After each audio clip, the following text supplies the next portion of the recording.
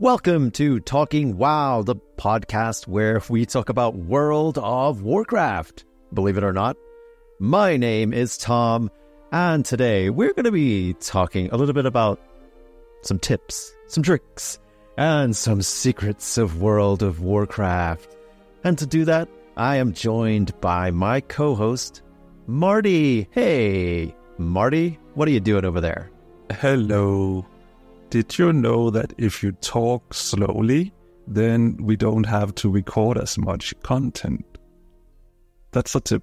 We're not giving tips about podcasting, Marty, and I'm not sure if people would want to listen to you talking like that for the entire episode.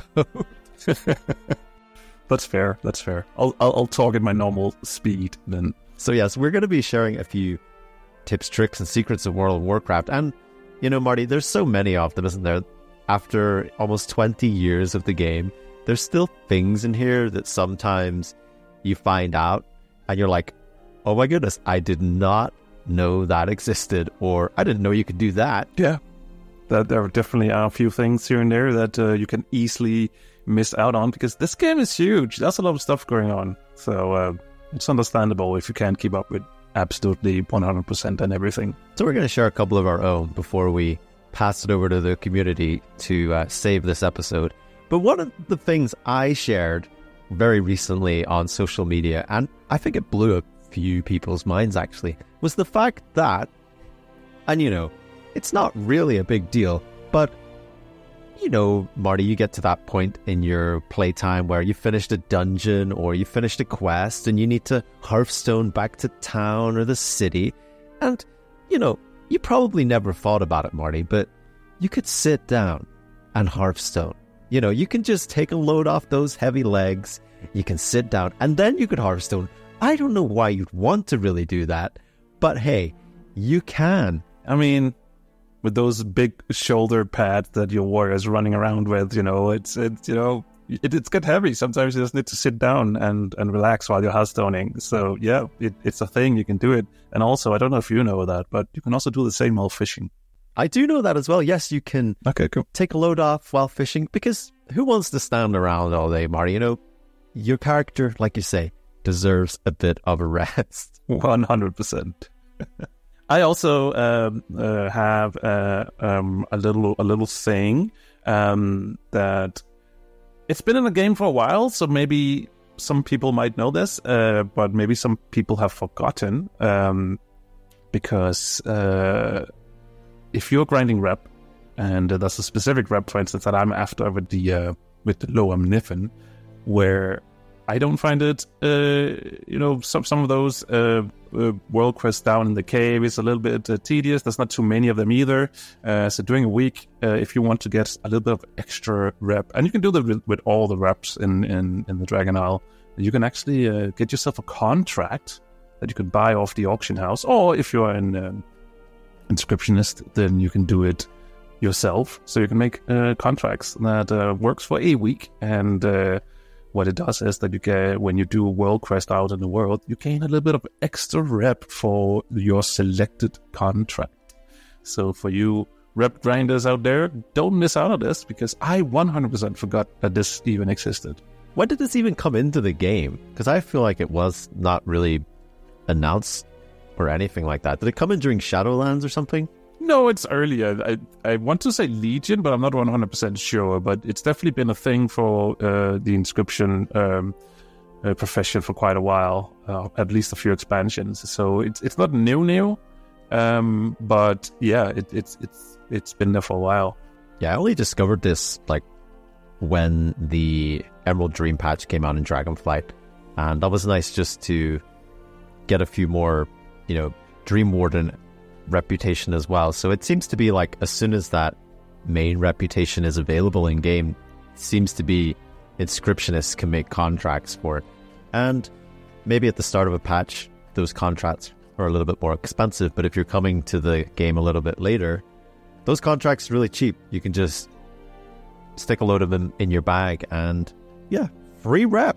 Who doesn't like some free rep? And just to quickly finish off the rep as well, I just recently discovered that I still need to do some Sword Dormi rep, the Time Rift rep, And apparently, if you do the normal dungeons or the heroic dungeons, you still get rep from the bosses, which is a significant amount. So you could, and you can, I think, normal you could probably solo these days, or bring a friend at least, and you can do them fairly easily. So yeah. Or a follower dungeon. I actually haven't tested it out with follower dungeon, so I don't know how rep works in there, but maybe it's worth checking out. But at least normal, you should be able to get a decent amount of rep there. So if you're into farming stuff, then yeah, you can do that over there.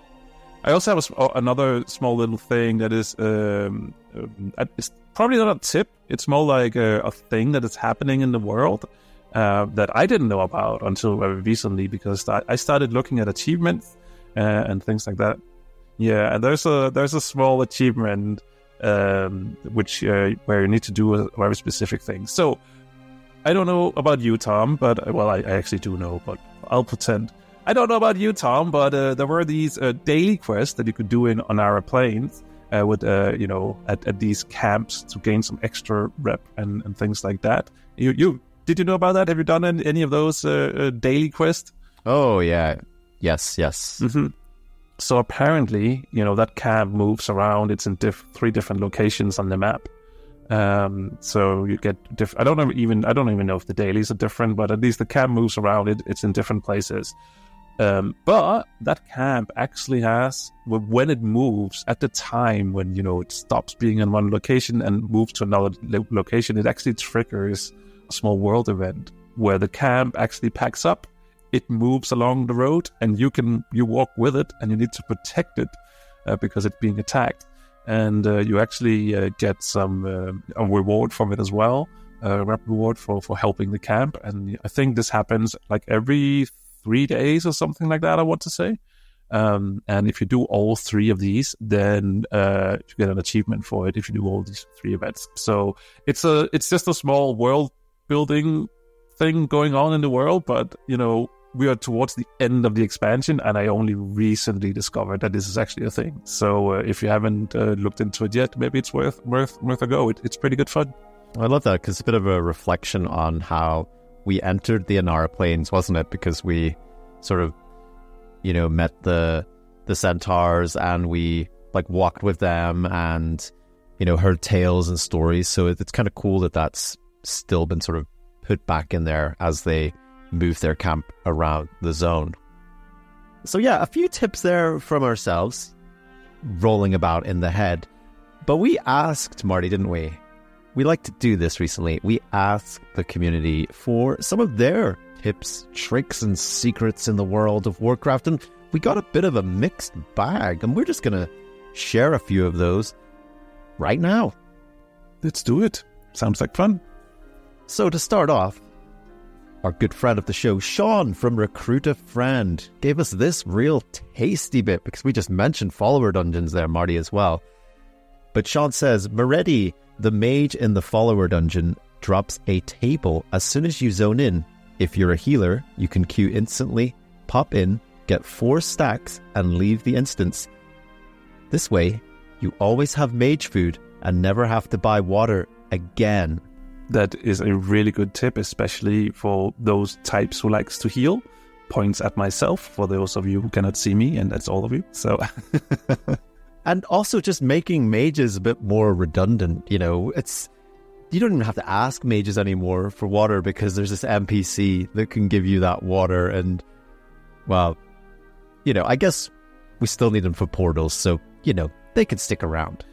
Here's a little thing that I sure didn't know. I don't know if it's a tip or what it is, but it is Pharaoh did nothing wrong, who said, when exiting a queued instance, you will always be facing north when you finish loading out. Wow, I'm going to have to get my compass out and check that one. Yeah, me too. I was like, is that true? I will have to test this. Here's a little 2-for-1 for you, Marty, because Rambach TV says Discord channels offer so much more than Group Finder. Just go out and find some public Discord groups. And just to combine that, Warcraft Thor says if you're a nice person, you will have a better time. And this feels like a great time for me to say, Marty, have you heard of the Dungeon Dojo Discord? Because that is a great place for you to go do Mythic Plus, raids, fun events, all in an inclusive and safe environment. What a great place to drop that little promo for the Dungeon Dojo there.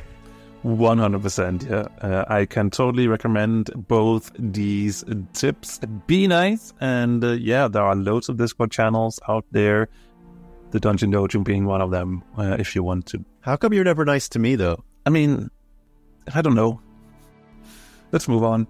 Nick also has a tip.